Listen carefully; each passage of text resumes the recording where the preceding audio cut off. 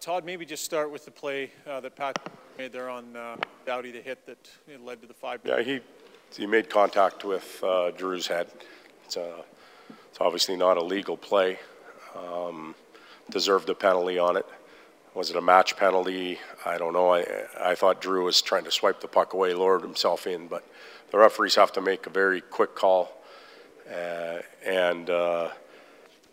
If they're going to err, they probably got to err in protecting the side of the players that were hit. So you can argue whether it was a match penalty or not, but that's what it ended up being. You guys have clearly worked very hard on your PK and practiced it just the other day all day long, and it just can't get any better. No, it just sucks the life out of us. It sucks the life out of us. That's what happened tonight. We were okay for 2 periods. We made a mistake and they scored.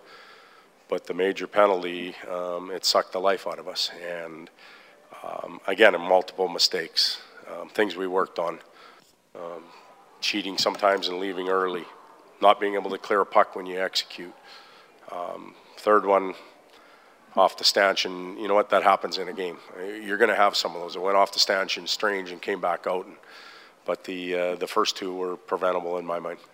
How do you change it? How do you fix it? We've pounded away. Systems? What do you need? We've pounded away on a lot of it, especially the last 2 weeks. And, we'll keep pounding away. I don't have the answer, or we would have changed it a month ago. So, tough question for me to answer. Does the lack of a penalty kill bleed over into the rest of the game? Yep. It makes the players play differently? You don't play near as aggressive. So the penalty kill has to at least show up and instill a little bit of confidence in the team, and it's not doing that.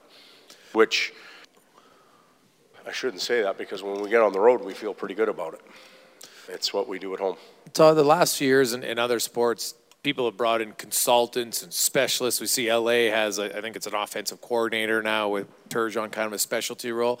Is that something you've even considered, a consultant, just a different viewpoint at all? We all have in the sports world. When you're coaching staff, you have people that you call, and sometimes it's nice to get an outside opinion or somebody that's watching games on a consistent basis that will give you their thoughts. We all have those people that we call, and a lot of times they're seeing the same thing. Sometimes they see something different, and you go back and you look for it and you agree or you disagree.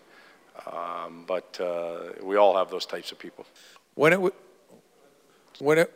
1-0 and even up until that point, you guys have had a lot of good chances and didn't finish. Where's bearing down coming into it at a point, or do you just tip your hat to Jonathan Quick and say, man, he just made some great saves? Well, Jonathan made some really good saves, but we also knew we had to elevate the puck, and we didn't do that on a number of our chances.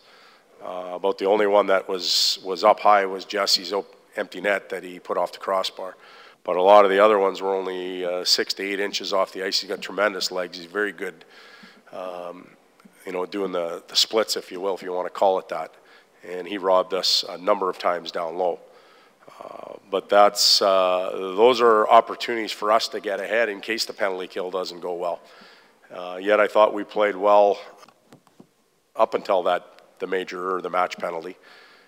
We were in it with them, and like I said, the penalty kill sucked the life out of us.